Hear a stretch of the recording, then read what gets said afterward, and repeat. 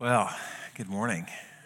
It's good to be back with you guys. I was on vacation this past week, and I just hear that Pastor Trevor did an awesome job in my absence. Amen.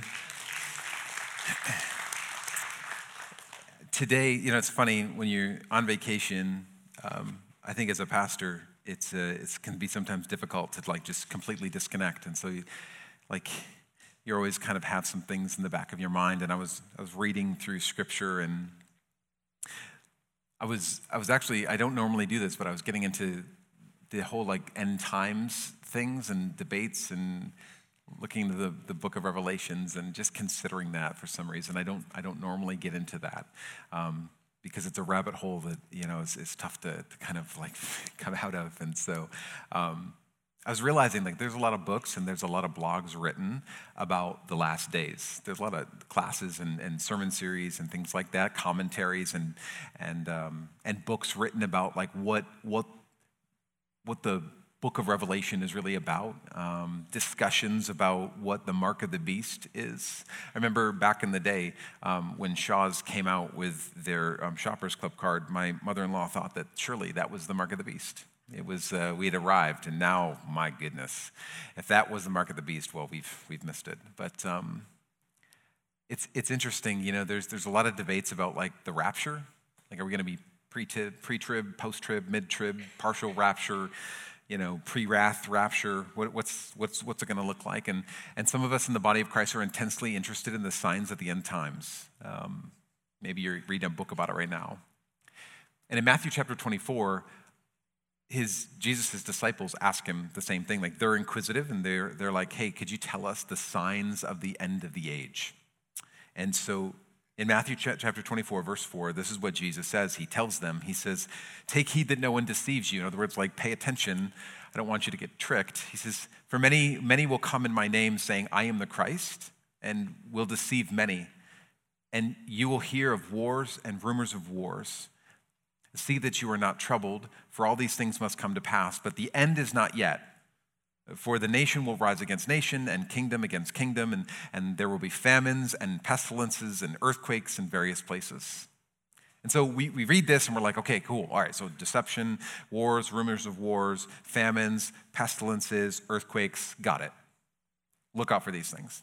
But for some reason, I don't hear many people talking about the other end of age signs that Jesus mentions in this same portion of Scripture.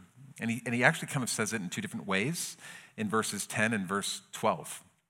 He says in verse 10, and then many will be offended, will betray one another, and will hate one another. And then in verse 12, he says, and the love of many will grow cold. So Jesus says that one of the signs, he's like, pay attention. One of the signs of the end of times is that many will be offended and the love of many will grow cold. And I would just say this, as we're looking for the mark of the beast and wars and rumors of wars and famines and pestilences and earthquakes and blood moons, and all of those things are things that you and I really can't control, right? Last I checked. But Jesus does warn us of some things that we can take guard over, like guarding your heart, as a sign of the end of the age, that many will be offended, but that doesn't have to be your story, and that the love of many will grow cold, but I would say that the church has the opportunity to shine brighter because of it. And if it's important to Jesus, then it should be important to us. He says in verse 13, he says, but he who endures to the end shall be saved. And I do believe that we are in the last days. At least we're closer than we were yesterday, right? I don't know. I don't know if it's going to be another day or today or a year from now or 20 years from now. But if the Bible's true, then we should be watchmen on the wall, being on guard for the signs of the ends of times, especially the ones that we have control over.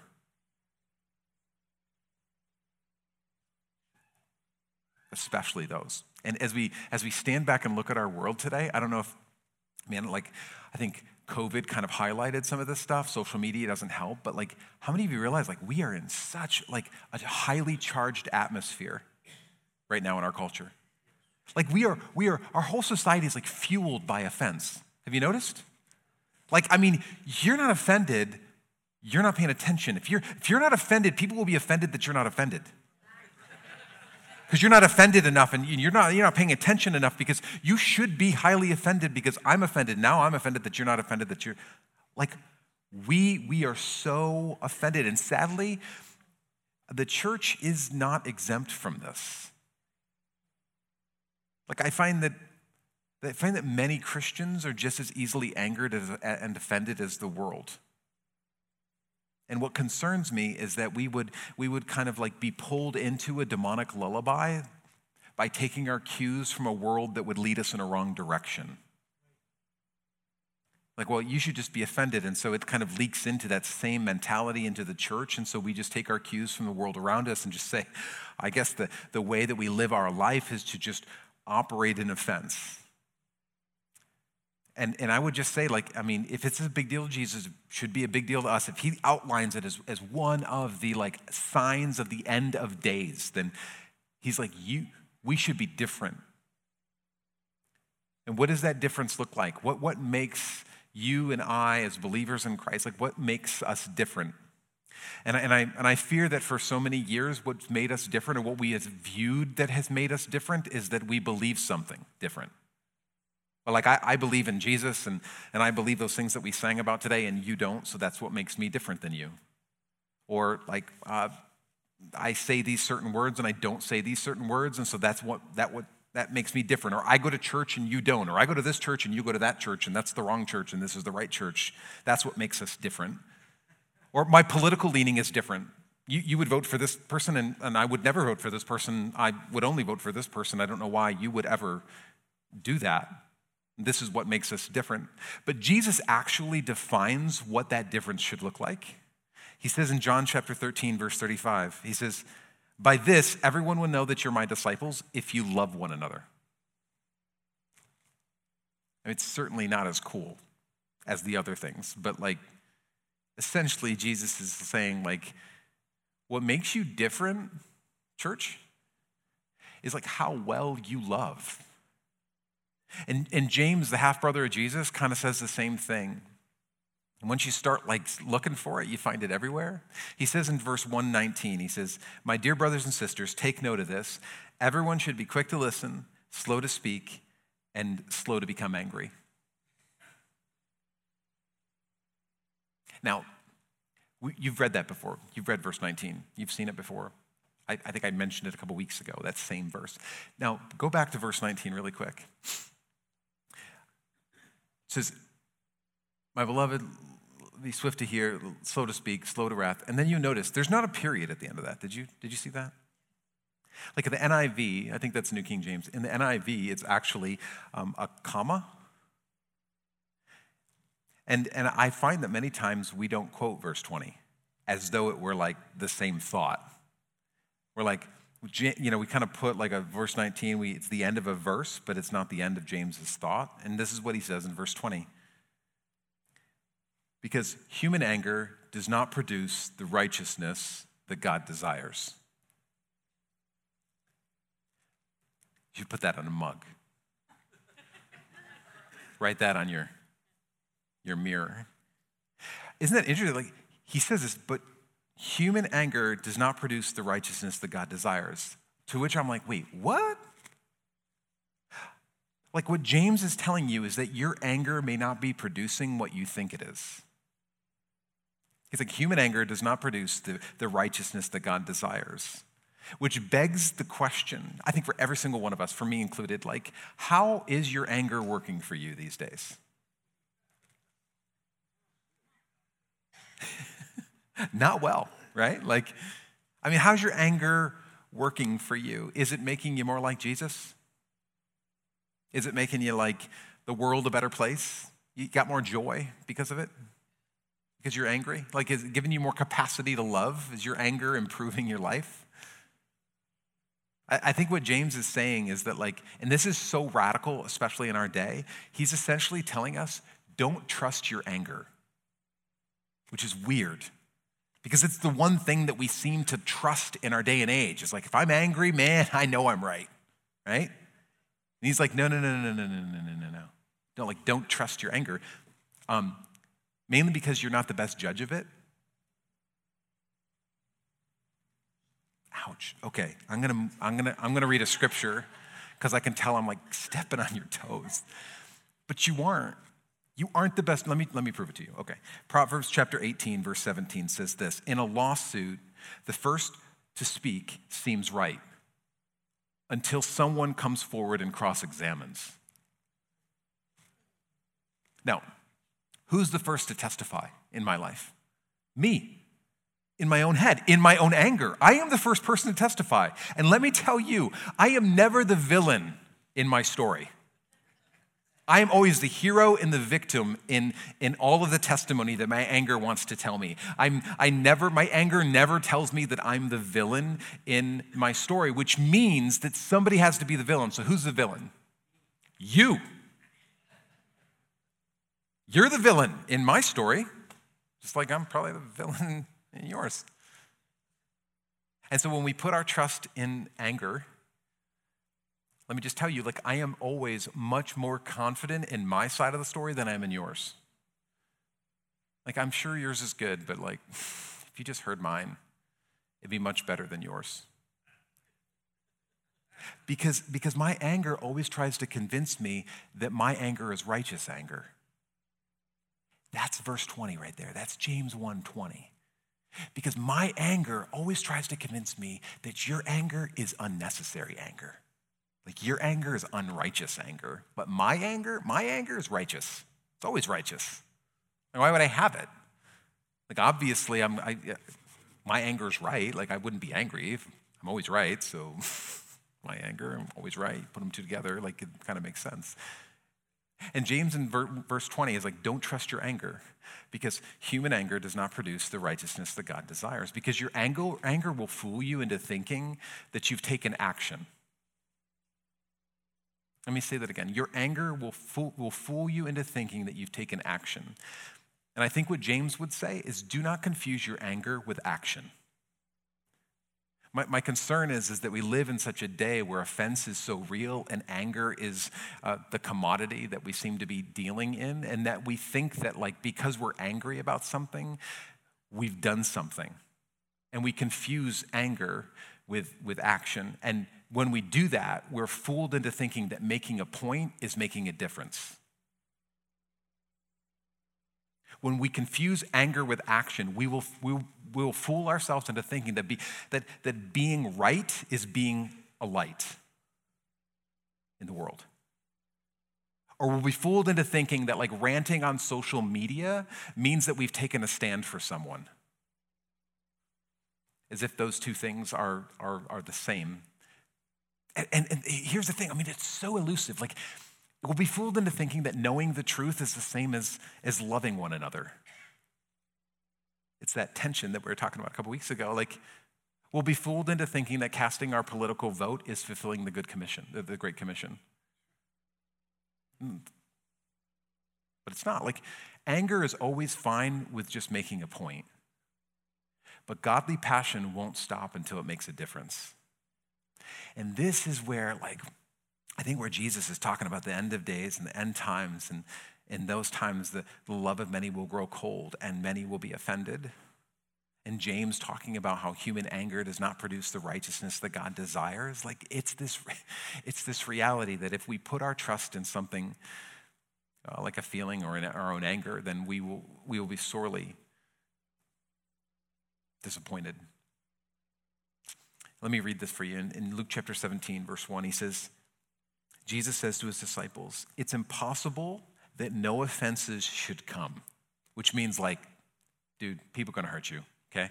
It's impossible that no offenses should come, but woe to him through whom they do come. So if it's inevitable that offenses should come, right? If it's inevitable that you're going to hurt me, that I'm going to hurt you, that I'm going to say something and I'm not going to do it right, or that I'm not going to follow through with what I did say that I was going to do, or I talked about you, or I gossiped, or if it's inevitable that offenses are going to come, how do we try to stay unoffendable? Like if he says like the love of many will grow cold and many will be offended, like how do we not fall into that? How do we not fall into those end of days warning? How do we not fall into trusting into our human anger, thinking that it's producing the righteousness that God desires? Like what does that look like? Is it even possible? I've been asking myself this all week. Is it even possible? Like how do we try to stay unoffendable? Because you know what? Right now, I'm offending you. And you have a choice right now. You can be like, well, I'm going to write him off as a jerk. Or maybe there's some thread of hope here. Like maybe I'll have to keep listening. Maybe I'll leave. I don't know. But we got to come to this place where it's like, is this something that is available to us as Christians or not? Is it even possible? And I think one of the keys is understanding what offense is. What is offense? So this week I was looking up, I actually looked it up in the Greek. I got out my concordance and looked it up, and I was like, okay, what is the definition of offense? Now, it is going to blow you away because the word offense that is in the Greek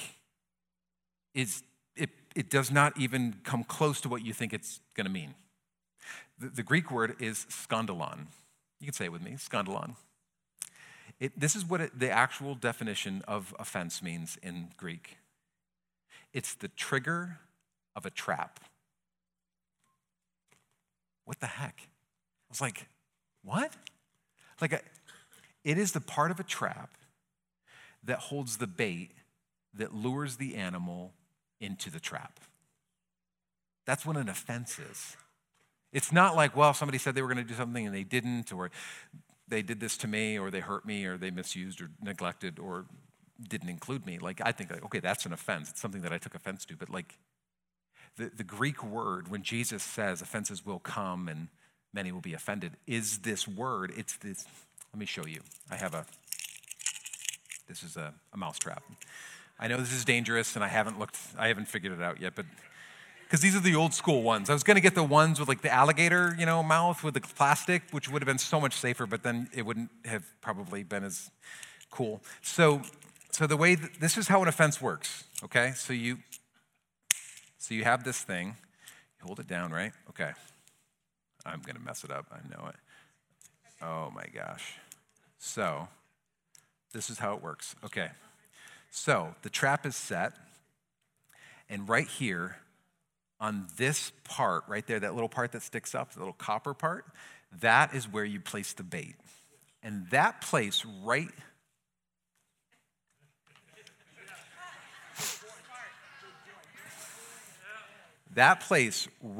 there, that part is where that's the offense.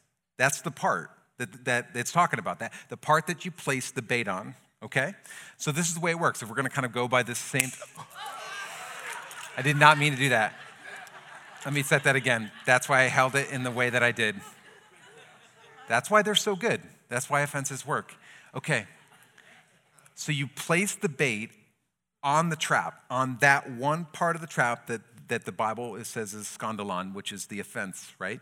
And it's baited in many different ways, right? Like whatever, we all hold offenses, right? We've got things that go on in our life, and people offend us sometimes by what they say or what they don't say. Sometimes they offend us by what they do or what they don't do. Some offenses are serious and toxic in our life, and some are just like, man, they didn't even know that they just walked by you without saying hi. And I mean, there's all levels of this, right? So, but the reality is it gets baited. And then we're like, that smells good. I should see what that's all about and see what if I can hold on to that thing. And all you do is you just go to take a little, that wasn't as bad as I thought it was going to be. And you said, but it did steal the end of the pencil. Isn't that interesting that the word offense actually means this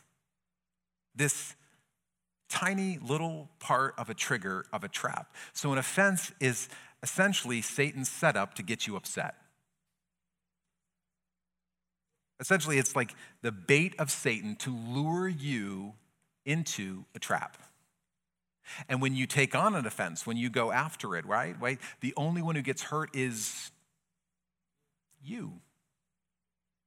See, because we all need to be baited into offense. I mean, or else we wouldn't do it. If we just saw it for what it was, we'd be like, please, I don't want to get, I mean, why would I want to die here, right? Why would I want this to be the hill that I die on? Why would I want this to be the thing that I would be lured into? We all have bait on there to lure us into the trap, and an offense is a perfect way to do that. And I'm thinking about this, like, think about Adam and Eve in the garden. The snake comes in. How did the snake, the serpent, Satan, bait Eve? It wasn't just with a piece of ripe fruit. It wasn't just like, hey, this looks really pleasing to the eye and tasty. He baited her with offense. Did God really say? I think God's holding out on you, don't you think? I mean, you're going to put all your trust in him? Like, I think he's holding out on you. I think he knows that if you did eat this, then, I mean, you'd be like him.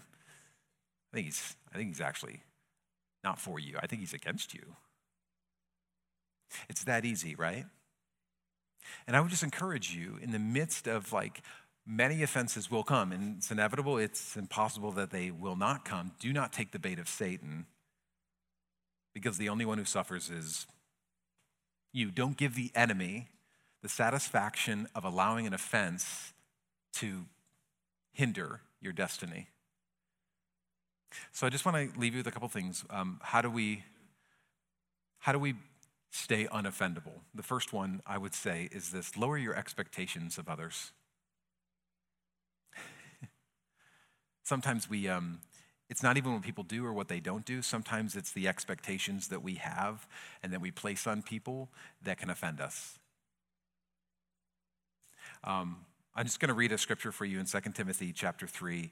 Paul is talking to Timothy, and he's talking about the end of days. It's a sober realization of our world today. He says, but mark this, there will be terrible times in the last days.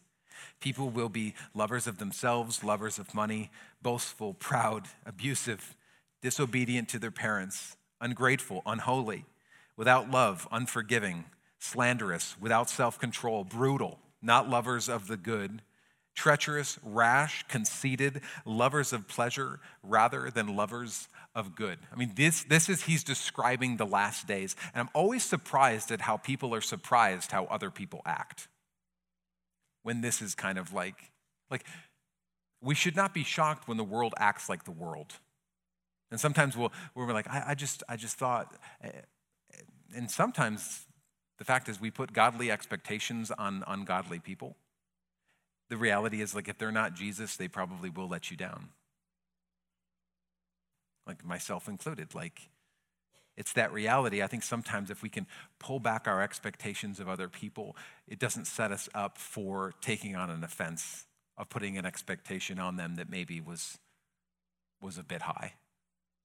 I'm not saying that people don't do wrong and that you should just have like a bare bones level of expectation, but it would do us good sometimes to just not have as high of a threshold of expectation on other people so that we don't have as far to fall in our disappointment of them.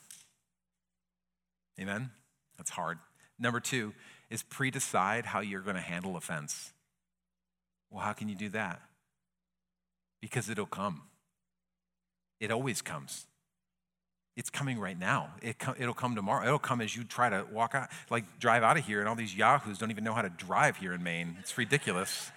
The guy sitting next to you, you're gonna be like, I gotta get out of here before him because almost hit me backing up the other day. Like, this is a reality that, like, they don't even know it. He doesn't even know he can't drive. Like, but you're having to deal with the reality of just these people, these nincompoops that are just out there given licenses.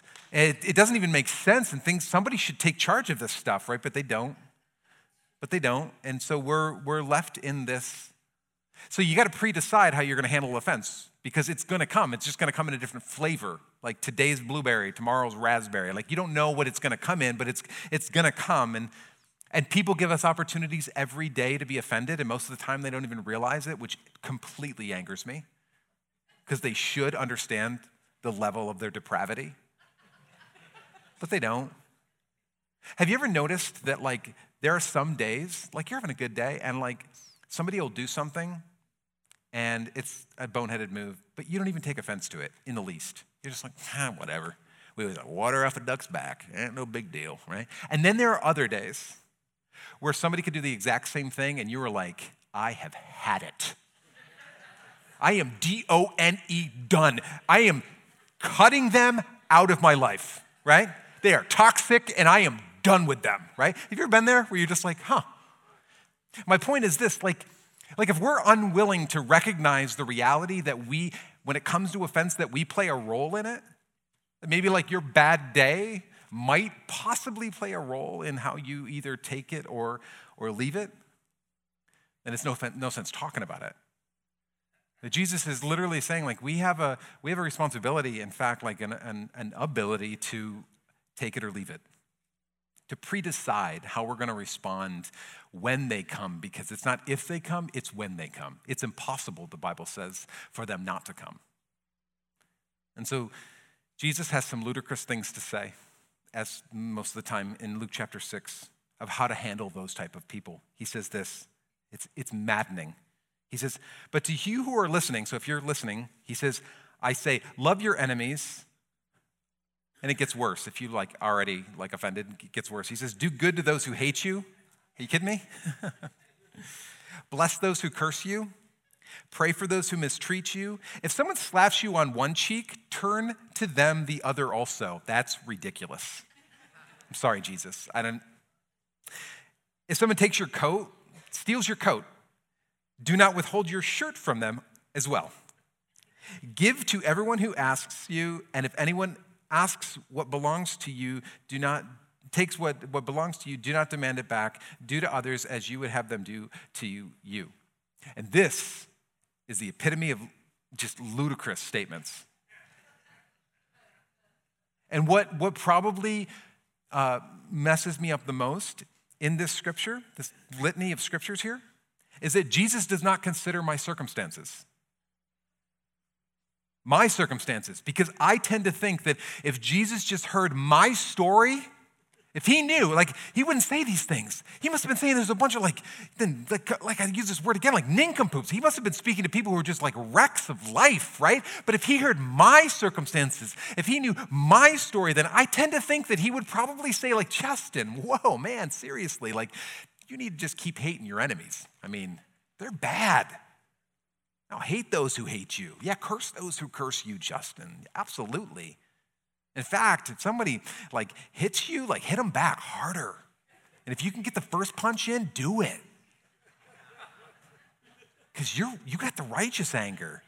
All these other people, man, they're messes. I tend to think that if Jesus heard my story, he would not say what he said there. He'd just be like, I'm going to just take that out. I'm not going to say that for you.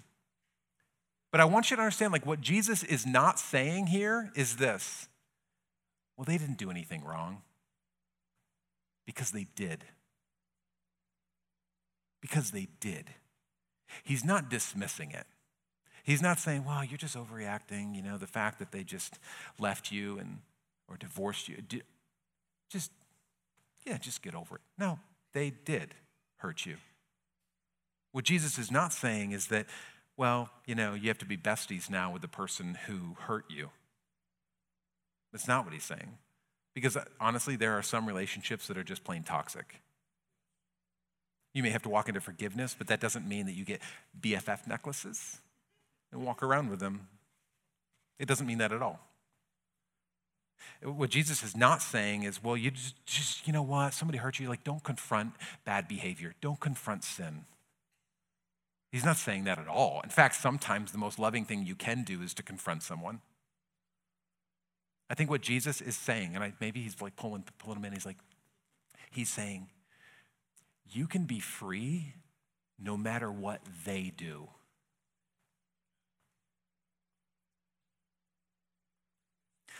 You can be free no matter what they do. Because in this world, you will have trouble, and it is impossible that offenses will not come. He's saying, you just don't have to take the bait. And when you don't take the bait of Satan, you'll find that you can Do good to those who hate you, and bless those who curse you, and pray for those who mistreat you, and do to others as you would have them do unto you. Because God never gives us a command that he also doesn't enable us with the power to accomplish. To the point where it could be like, well, no offense, none taken. I'm not taking this bait. I refuse to allow this to get in the way of what it is that God's called me to. Why don't you stand with me?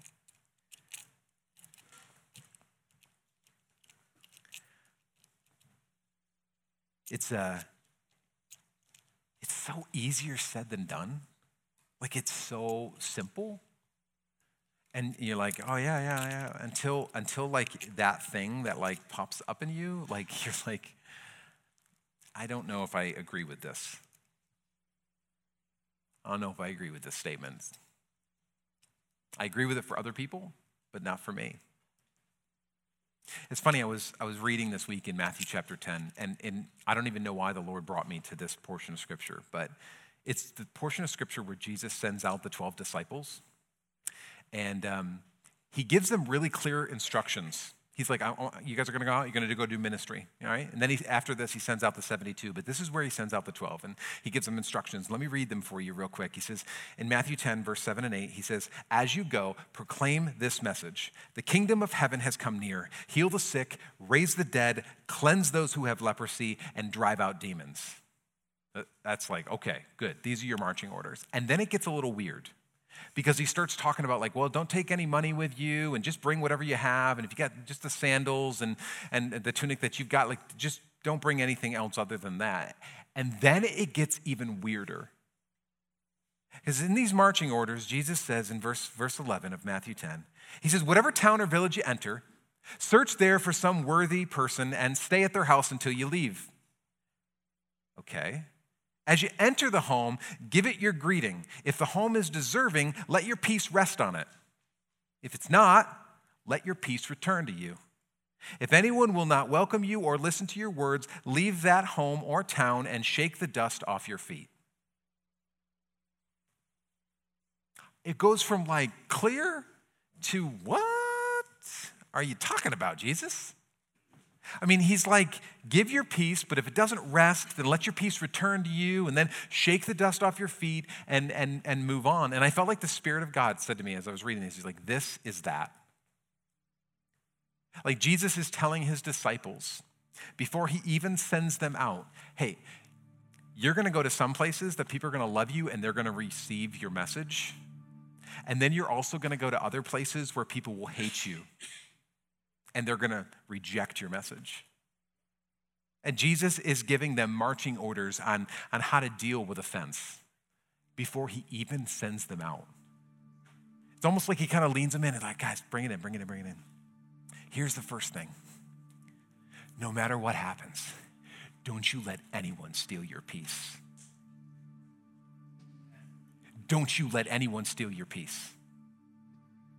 You go into a house, you're received into the house, you extend your peace, but if they reject it, you take your peace back.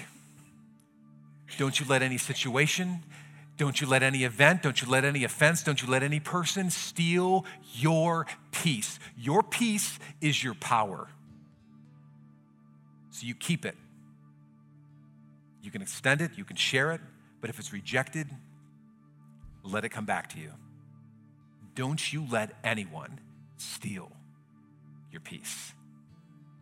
And then he goes on and he's like, essentially the whole shake the dust off your feet. And it was this reality, I was like praying through this, like, what does that even mean? Like, it's this reality that like dust will come, but don't allow the dust of offense to settle on you.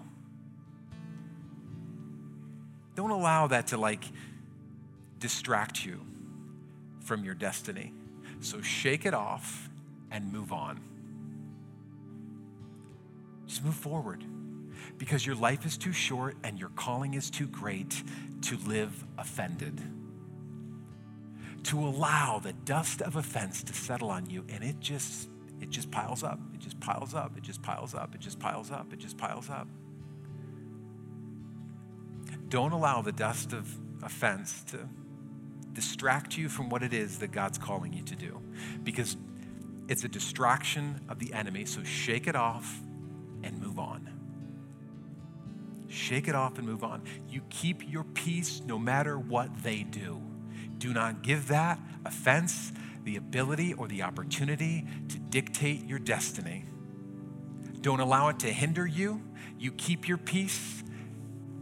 Don't let anyone steal it. Dust off your feet and move on. It doesn't mean that what they did was okay, and it doesn't mean it just means, I'm sorry, I just can't allow your stupid to hold me back. I mean, I'm saying it kind of like layman's terms. I'm sorry if it's a little too like just out there for you, but like I don't have, my time is short. My calling is great. Like God's called me to, I'd love to sit here and stew and take on your offense and crawl into the trap. I just don't have time for that right now. Keep your peace and dust it off. Be quick to listen, slow to speak, and slow to become angry, because human anger does not produce the righteousness that God desires. So what I'd love to do as we sing here, ending, I know that even as we've been talking, like there's maybe some situations, some people that have just been kind of like ding, ding, ding, ding, ding, ding, ding, ding, ding, ding, ding. And here's what I would say, like keep your list short. What is it that maybe God is just saying, like, I just need you to, you've allowed this situation to steal your peace. You've allowed this situation to steal your joy. You've allowed this situation to distract you from what it is, the direction that I've placed you in. You've allowed this to get in the way of me. What is that situation? And as we sing, I just want to encourage you today. There's nothing magical about it. Maybe for you today, it is just giving it over to the Lord. Like, Jesus, I just release them. I release them in Jesus' name.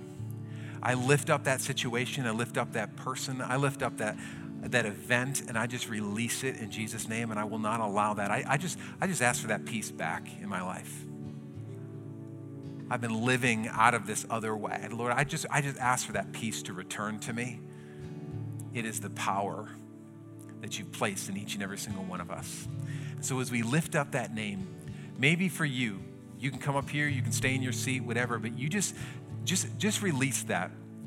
Say, Lord, I just release them over to you. I release this situation over to you. I give it to you, Jesus, and I ask that peace would return, that I could walk in my destiny without being hindered by the offense.